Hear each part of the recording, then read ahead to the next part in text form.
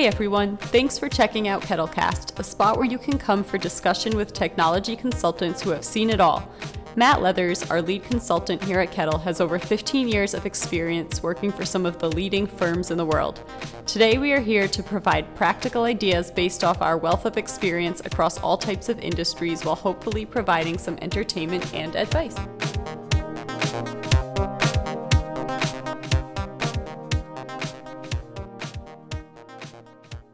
Hey everyone, before we get started, I want to pop in and tell you we are pivoting from our last series from the Cannabis Diaries to a broader topic.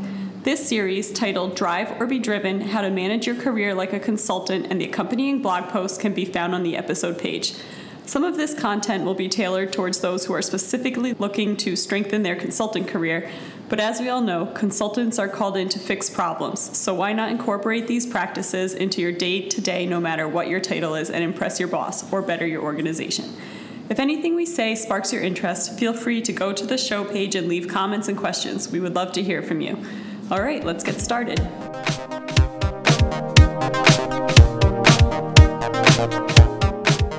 Okay, welcome back. I'm Amanda, and I'm here with Matt Leathers, our senior consultant here at Kettle Consulting Group. Today, we want to discuss the third most common mistake of consultants, which is overpromising and underdelivering. This series started with episode 8, the top mistakes of consultants. Obviously, coming from a consultant background, it makes sense for us to discuss the mistakes we have seen and coached our own colleagues through. But don't forget, consultants work with all types of industries and organizations. We really focused on ways to avoid these mistakes in the past few episodes, so I encourage anyone looking to better their career and make improvements in their job or organization to go back and listen to the last few episodes. So that's episode 8 plus 10 plus this one. On today's episode, we are talking about something that can be frustrating from both ends of the deal. That's overpromising and under-delivering. Okay, Matt, I'm handing it over to you. Thanks, Amanda. I think anybody who's ever been in a relationship in business or otherwise is used to the concept of overpromising and under-delivering, especially as it revolves around like blind dates or lofty sales pitches, particularly for anybody who has ever bought software thinking that it will solve all of their problems magically. Many times a sales rep will absolutely encourage that wishful thinking. And when it doesn't quite work out, they've already moved on to another account. So consultants that overpromise and underdeliver are everywhere. If you think about the economics in consulting, or really anybody in professional services, attorneys, software engineers, executive coaches, and even therapists, if $300 an hour is the going rate, you need to be creating value 3 to 4 times that hourly or daily rate. And that can often lead to a misalignment between expectations, and sometimes those are assumed. And so, as Amanda, as you mentioned, earlier podcasts talk about how to clarify assumptions and clarify unclear problems or setting the right priorities.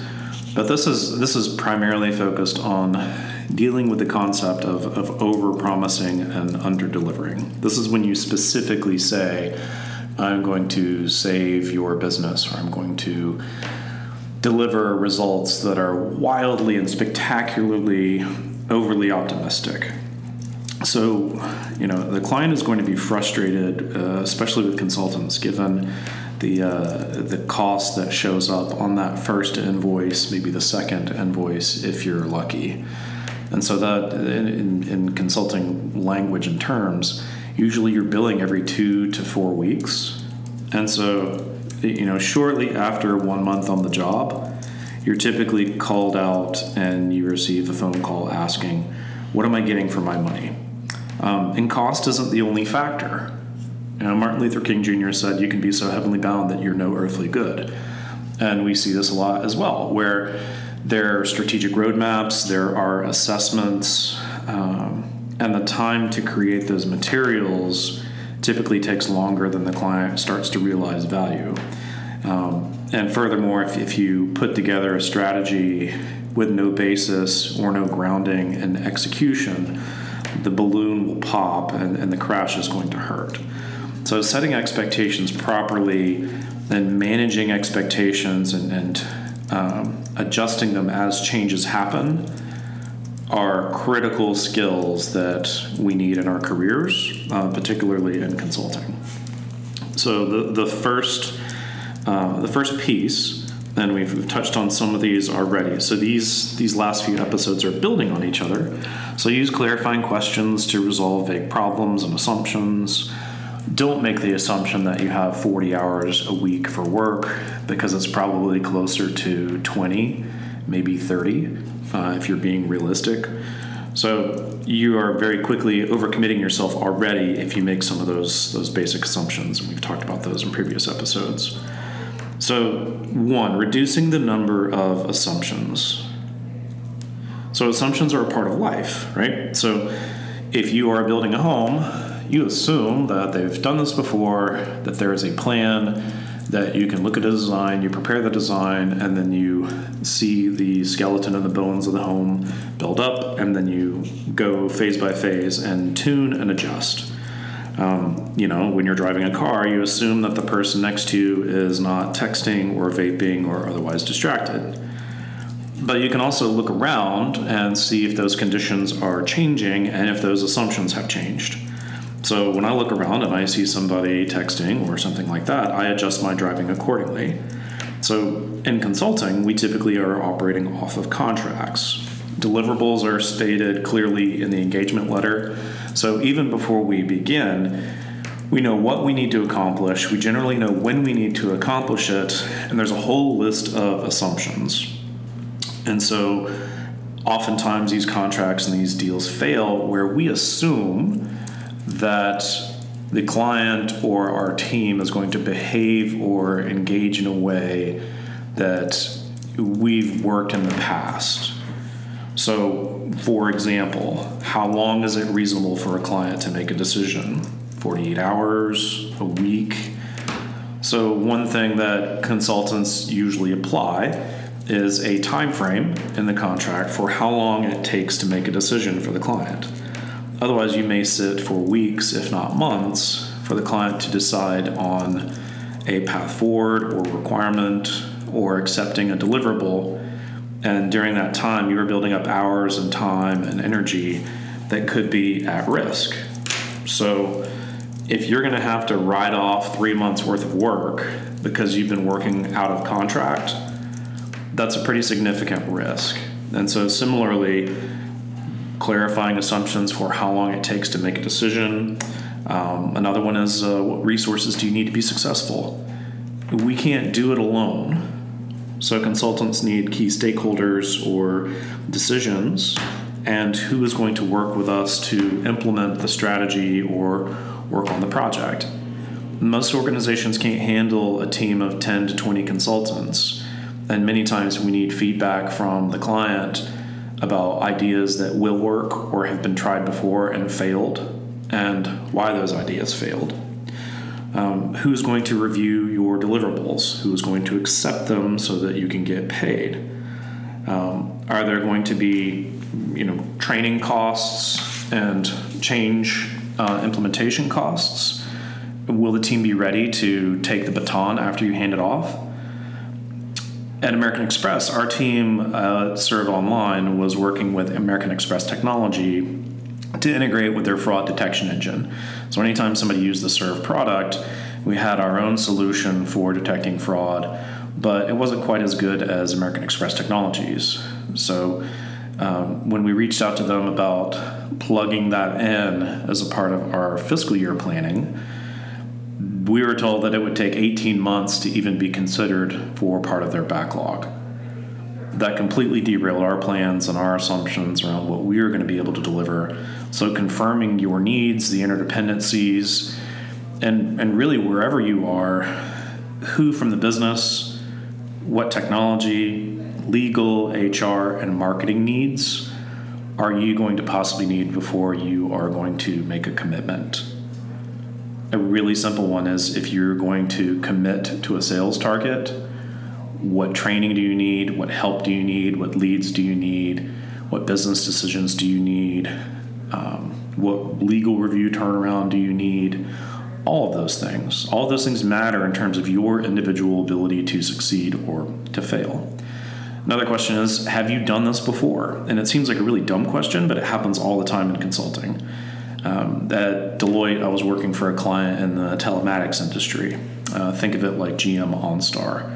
And on Tuesday, I got a phone call asking me to work on a mobile payments project. I explained that the last time I worked in payments or financial services was 4 years ago. It had been a little while. And I was told to be in St. Petersburg, Florida, to advise American Express. And to get ready, I received a white paper on mobile payments and a copy of the contract and a plane ticket. So the message was, you are now a mobile payments expert. You need to ask good questions and appear to be an expert because they are paying you quite a bit of money and paying Deloitte quite a bit of money for you to show up and help turn this around. So you should probably assume that if you haven't done it before, a learning curve of at least 4 weeks is generally wise. So if you haven't done it before you make the commitment, think and consider and maybe spend a little bit of time getting your feet wet before you make a commitment like that. The second point around trying to avoid over-promising and under-delivering is healthy ratios. So there's a few that are general rules of thumb in consulting. How much of your time is focused on maintenance work versus new improvements? So, Amanda, we've talked about this. In a job description or your typical 40-hour work week, if 70% of the job is doing the job, then what percent of the job is focused on making things better? And a healthy ratio is, say, 60-40, 60% doing the core job requirements and 40% making things better. That's going to be it'll be fulfilling for you, but it'll also help you understand and know how much you should commit in terms of what you can deliver on a day-to-day basis, as well as what are you going to do to make things better. And if you don't have any capacity to make things better, if you are focused 100% on just your core job responsibilities, then don't make those commitments. What's the impact and the value of your work? So if you're an executive coach working with a big consulting firm and teaching them soft skills, what is your worth? Because on the surface, they may balk at paying for a day of your time and a day of soft skills training for $2,400. So focusing on the cost alone is a losing game, and you're not going to win that. What's the value that you are creating? So as an employee or as a potential expert or professional services worker, if your $2,400 a day for your day's worth of soft skill training helps that company or helps that organization increase their sales percentages by 10%, well, you do the math. The chances are possibly very good that 10% of sales and increasing 10% sales by 10% is well worth $2,400. $2,400 becomes a drop in the bucket. So, before you make those commitments, understand the goal that you are trying to help them achieve, the change that you are trying to help them make, the improvement, and quantify it. Ask them, what are their current sales numbers and how many of those are lost or how many deals are lost because of a lack of soft skills. Then you can back your way into what the numbers are. But knowing and understanding the value and the impact of your work to the business bottom line, whether you're helping them save money, avoid risk, or make money, serving more customers and having customers come back, you can put a number on that. So back into it and figure out what positive influence you are potentially having on the organization and make sure that ratio is healthy so you can make firm commitments. How many activities or how many people, how many things require people change versus technology change? A lot of the times you're going to assume, and a lot of people make the assumption that they need to buy a lot of software, buy a lot of tools to make improvements and to make positive changes. But you can do a lot with simply communicating and talking with people and getting people on the same page. There are a lot of $50 solutions that will help you avoid spending time, energy, and money on $5,000 or $500,000 solutions. And so if you understand in terms of your work, and so this is where the ratio comes in specifically, how many of the responsibilities that you have and the improvements that you could potentially make are $5 solutions, so low impact and high value, versus expensive solutions, high dollar and high impact. You need to have a balance, because if everything on your list is going to require 6 figures in software or like Salesforce licenses, there's a decent chance it's never going to happen and it never gets done. So understanding your objectives and your responsibilities and understanding what you can influence very quickly and easily with people changes or with communication or awareness or training versus what's going to require a budget, you can avoid overcommitting and avoid putting expectations out there that are unachievable unless you have the resources and the budgets available to do that and deliver. And so finally, one of the last pieces that we're going to touch on here for under-promising and over-delivering is the idea of total cost of ownership. And so consultants are notoriously good at the cost to deliver, but the cost of ownership is frequently forgotten. And, think of it like a car manufacturer. It's one thing to buy the vehicle, but if the vehicle is going to require expensive maintenance over the next 3 years, 4 years, let alone 5, 10, 15 years, the manufacturers that make product and vehicles that are reliable for 10 plus years are ones that are generally rewarded.